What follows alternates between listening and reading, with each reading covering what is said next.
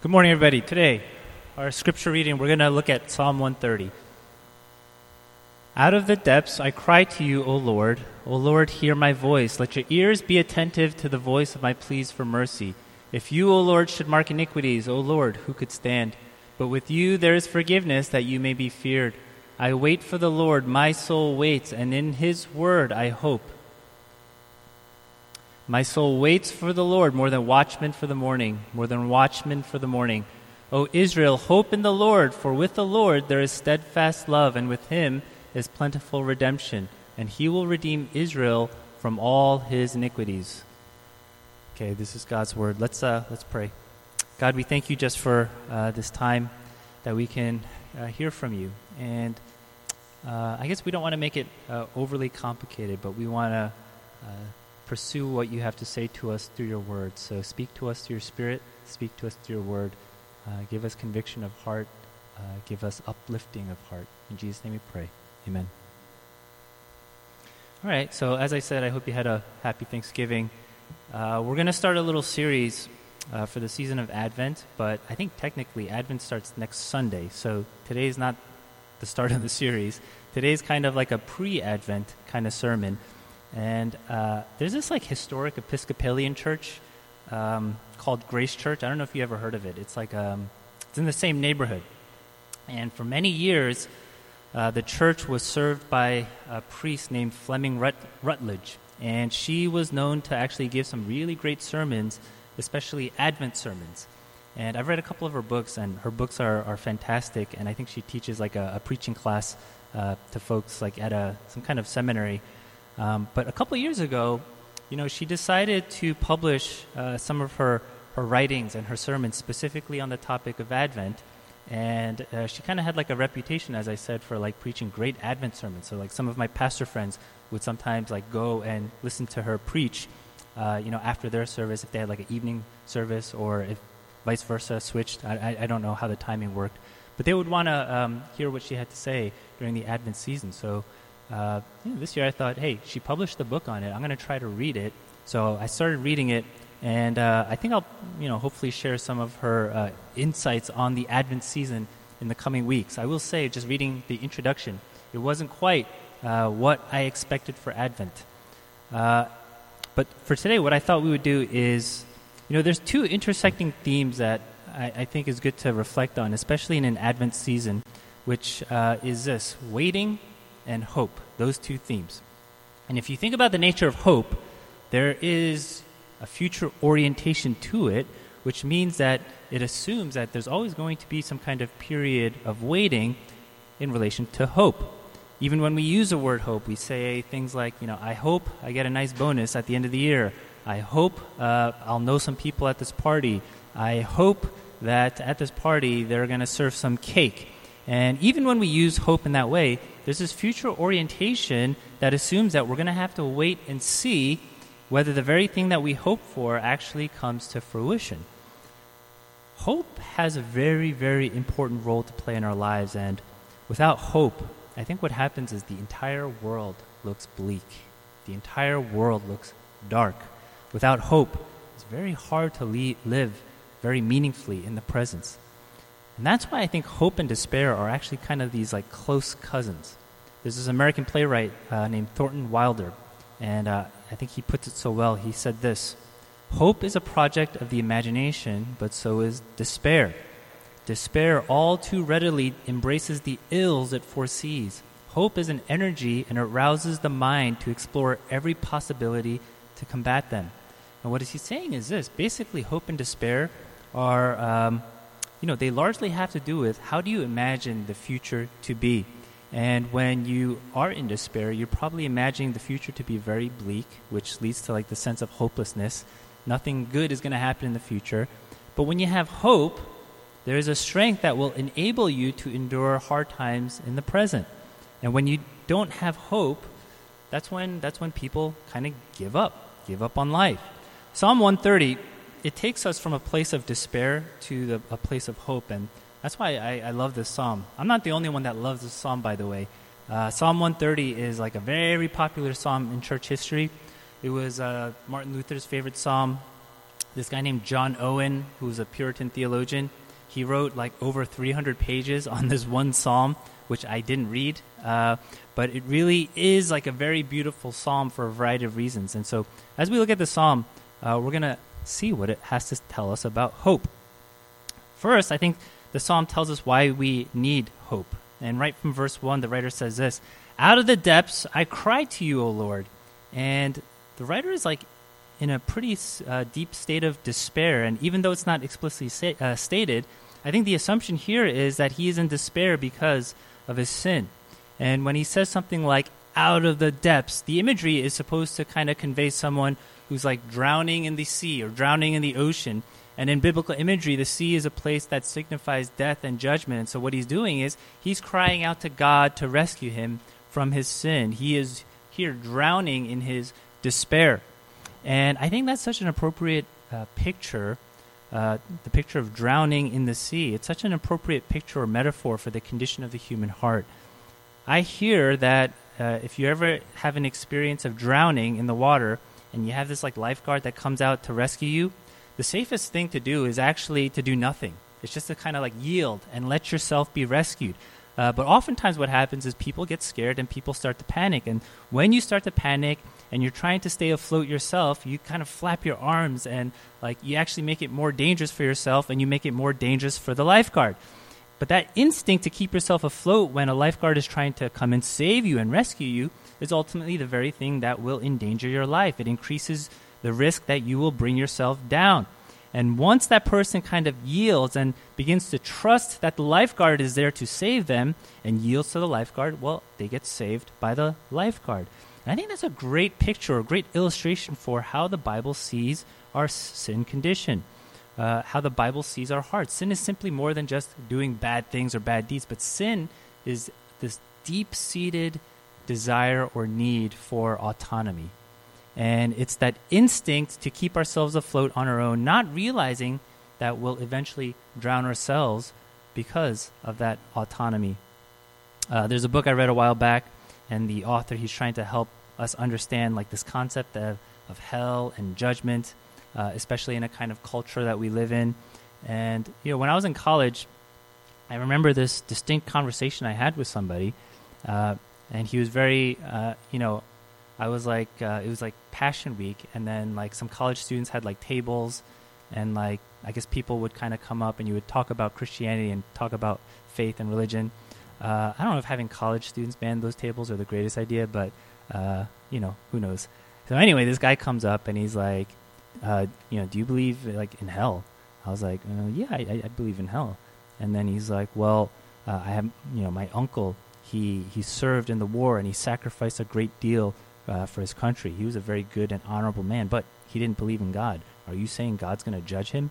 And that's like a very difficult question to to receive as a college student.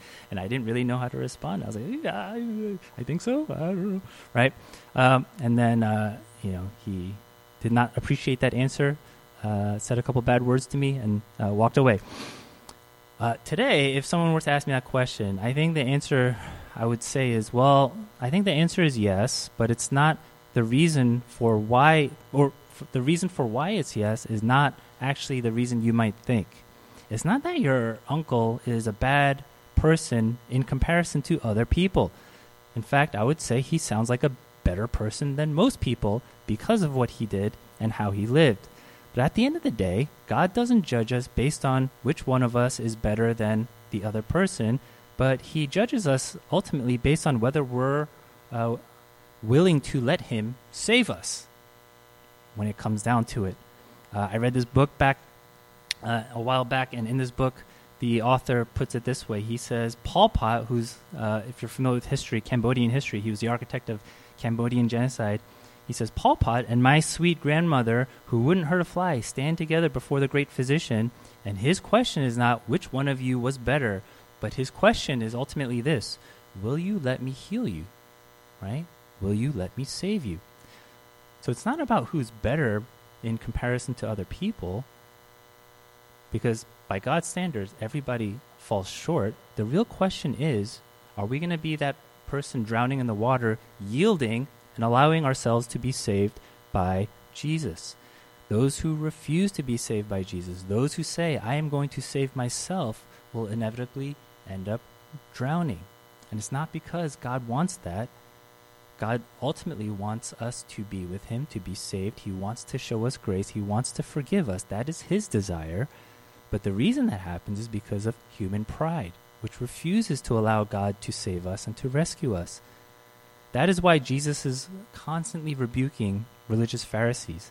And even though their external behavior may have, quote unquote, looked better than that of, for example, the adulterous woman, inwardly, the religious Pharisees are the ones who refuse to be rescued while the adulterous woman welcomes it, right?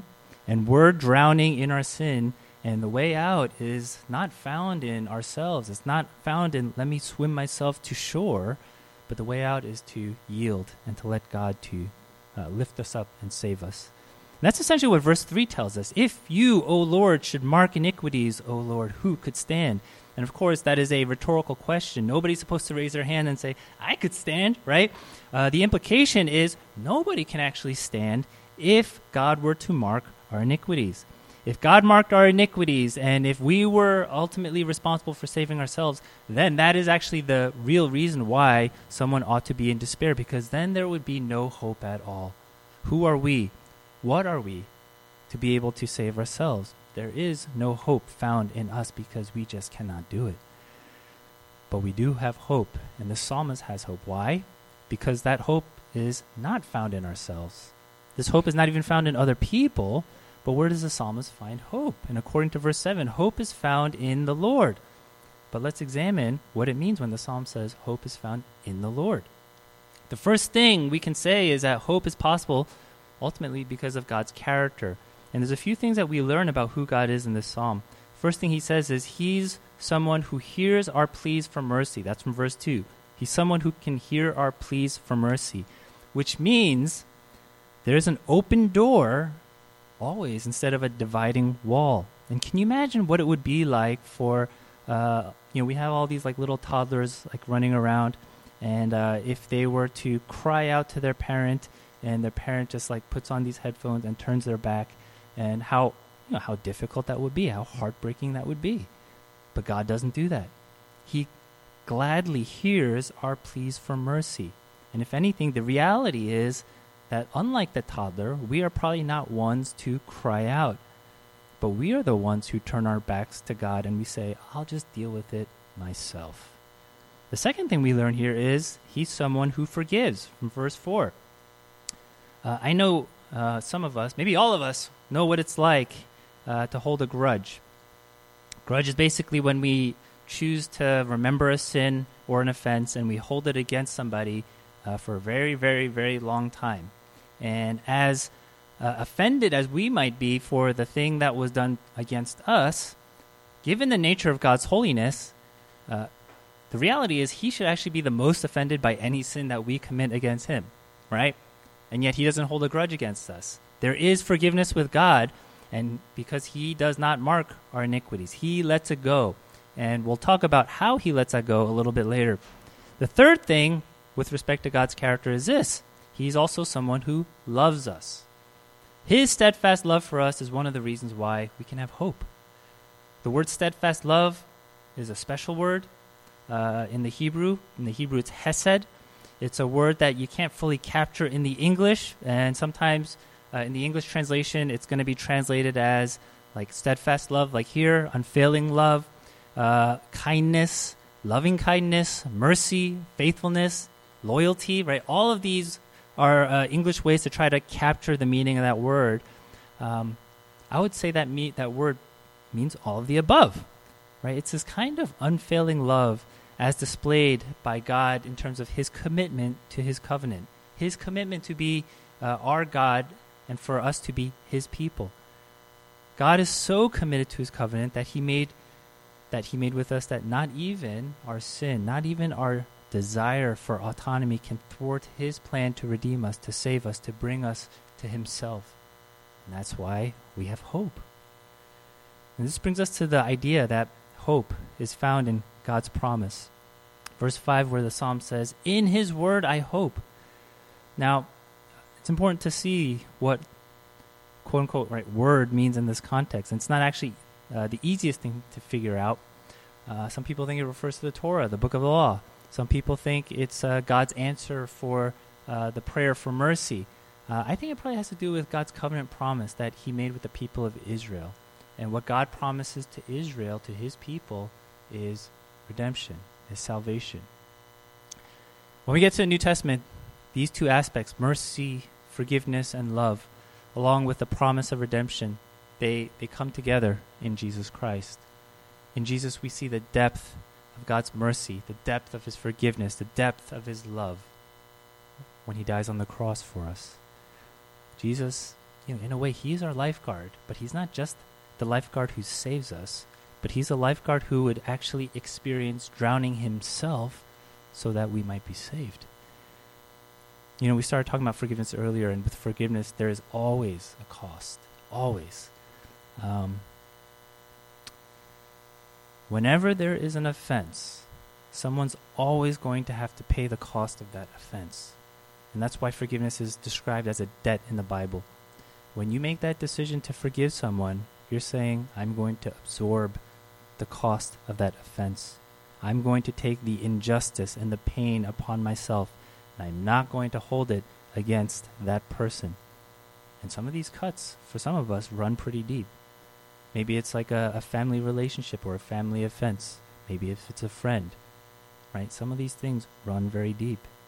And that's why it's hard to forgive, because when we say, I'm going to forgive and not hold it against you, what it's saying is this: what happened to me is not fair, and I don't like it, and it's painful, but I'll bear it, and I won't hold it against the other person. That's essentially what Jesus does for us when he forgives us. He says, I will not hold it against you, but I will bear it myself. I will bear it myself on the cross. I will take the judgment myself on the cross, and I will no longer hold it against you. And when we think about that, when we think about his love, when we think about his mercy, when we think about that, our acceptance before God, our joy, our security in him is not contingent upon us saving ourselves, but it's contingent specifically on what God did for us in Jesus Christ. That is when we can have hope. In Jesus, that promise, right, the word, put your hope in God's word, put your hope in God's promise, it's fulfilled in Christ. What does that mean? If you ever, the context of this psalm is interesting. Redemption meant being freed from captivity, and in their context, being freed from captivity from foreign rule.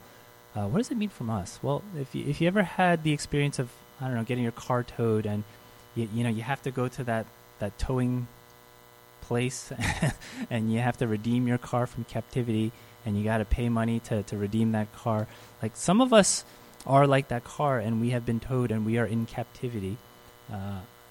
How so? Well, we're held captive to so many things in life. We're held captive to maybe our regrets and our past mistakes. We're held captive to a kind of relationship or a desire for one. We're held captive to our careers or the way we want things to go in our lives. We're held captive to other people's judgment of us. We're held captives to even our own judgments of ourselves. And therefore, we actually, in our life experience, are living in captivity, and we need one who will set us free. Jesus is a redeemer who frees us from captivity so that these things no longer need to enslave us and hold us captive anymore. Jesus has set us free and given us new life. To the degree in which we appropriate that new life depends on how we orient our sense of hope. Okay, this is all great head knowledge, right? But sometimes we just don't feel it. What does it actually look like to live with hope? What is the fruit of hope? I think one of the things that we see in the psalm is it's an ability to actually wait for it, to wait for the Lord. There's this common refrain in verses 5 and 6. My soul waits for the Lord more than watchmen for the morning. It says it twice. Imagine being a guard and you're standing watch all night long. And because you're up all night standing watch, you probably get very tired and you probably get very sleepy. And all you're waiting for, you're anticipating, my shift will be over once the sun comes up, right? Once morning comes, then I can finally get some rest. And as tiring as that night might be, the guard knows this. The guard knows morning will come and the sun will rise again. And that's the type of waiting that is supposed to characterize someone with hope. You see, Christian hope is not a frivolous hope where you hope something will happen, like, I hope there's cake at the party. Well, there might not be cake at the party, and then you'd be disappointed. There's as much certainty in Christian hope as there is certainty that the sun will rise the next morning for that guard, because of who God is. Christian hope, I would say, is probably even more certain as the coming of the morning, because I bet some of you middle schoolers are thinking, well, there are days like the eclipse where the sun doesn't rise. Yeah, you're right. But you were thinking that, right? But what God has done for us is so certain that, we can anticipate the rising not of the solar sun, the rising of the resurrected Son, who will resurrect us with him and create the world anew. And that's our hope. But I tell you, it's not easy to hold on to that hope, especially from a life experience perspective. And we live in a generation where we have access to every source of bad news going on in the world than any other generation. And the more news you read, the more despair you feel. The more you're exposed to the brokenness of the world, the harder it is to hope, right? And you just kind of feel darkness everywhere. Well, if that's the kind of despair that we go through and we feel, and that's just kind of on a macro level, I know all of us have like personal experiences of that as well. Let me just give you one practical application for, I think, how practically Christian believers, we remain hopeful. And, because I don't want to give you the impression that having hope is just kind of mental assent. And, I talked about the imagination before. I don't want to give the perspective that it's just like, well, let me just think positively and have hopeful thoughts. I actually think there's a very practical way in which we can cultivate hope. And you know what that practice is? I actually think it's repentance. And most people wouldn't think about that. If you're feeling hopeless and if you're feeling despair, I think the way to feel hopeful again is actually going to be in repentance. Why? Because repentance is the way to be reminded that our hope is in Jesus. Repentance is a way to be reminded that we are weak, we are powerless, that we have failed, but that there is a Savior who loves us, who is merciful to us, who forgives us, and who will give us life. I tell you, there are plenty of times where I have felt hopeless. I think my personality is probably actually kind of geared towards that. I'm a little bit pessimistic in life. My favorite book in high school was Catcher in the Rye. That's just my personality, right? Some of you are a little bit more positive, and it would be great to experience that and to be you, but that's not me. I've gone through many seasons of feeling hopeless. I've gone through many seasons, especially with like the way the church in the West has been going, of feeling hopeless about church as well. Thinking about the influence and power of consumerism. Yeah, I think about these things, right? It's like so hard to resist. Or thinking about, in the past decade or so, all these like scandals in church leaders, or just among people in general, this growing apathy towards Jesus. And yet, even in those seasons of hopelessness, I just say this by personal experience, I think it's always been seasons of repentance that has brought me out of that. And many times actually repenting with folks in this church. I know in the past repenting with some of the elders. it's weird. We don't think about repentance as a way to facilitating hope again. I think that's the key. Because if we're repenting the way we ought to be repenting, it should focus less on how bad we are. Maybe we start there. But eventually it should direct us to how good God is and what He has done. And it's not that things necessarily change circumstantially. But what happens is we become reminded of who God is in a very real, I guess, experiential way. And when we get reminded of the certainty of His promises, the goodness of His character, the power of His love, I think hope gets renewed. Friends, this is a season of Advent. This is, I think, a season where people generally are like more positive and in a good mood, and Christmas music makes people happy and festive and all those kind of things. If I continue reading this book by Fleming Rutledge, she doesn't actually seem very positive. She seems to focus a lot on God's judgment. So we'll see how the next couple of sermons go for the Advent season. But I will say, those things are nice, and nothing against those things. But I will say there is something better and deeper in the meaning of Advent and in the meaning of Christmas and the hope that we have in Christ. Let's pray.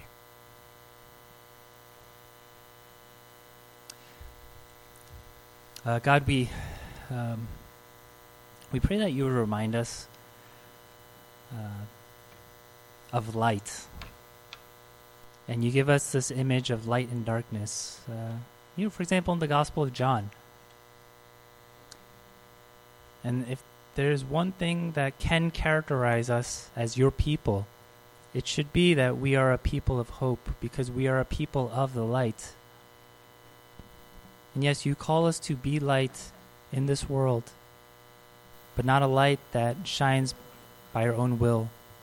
But you call us to be mirrors to reflect the light that Jesus Christ shines upon us. And in order to do that, we have to see the light that Jesus shines. And so help us renew our hope in the midst of all kinds of bad news and in the midst of all kinds of personal despairs. Remind us that we have a deep hope in Christ. Help us to be characterized by this hope. In Jesus' name we pray.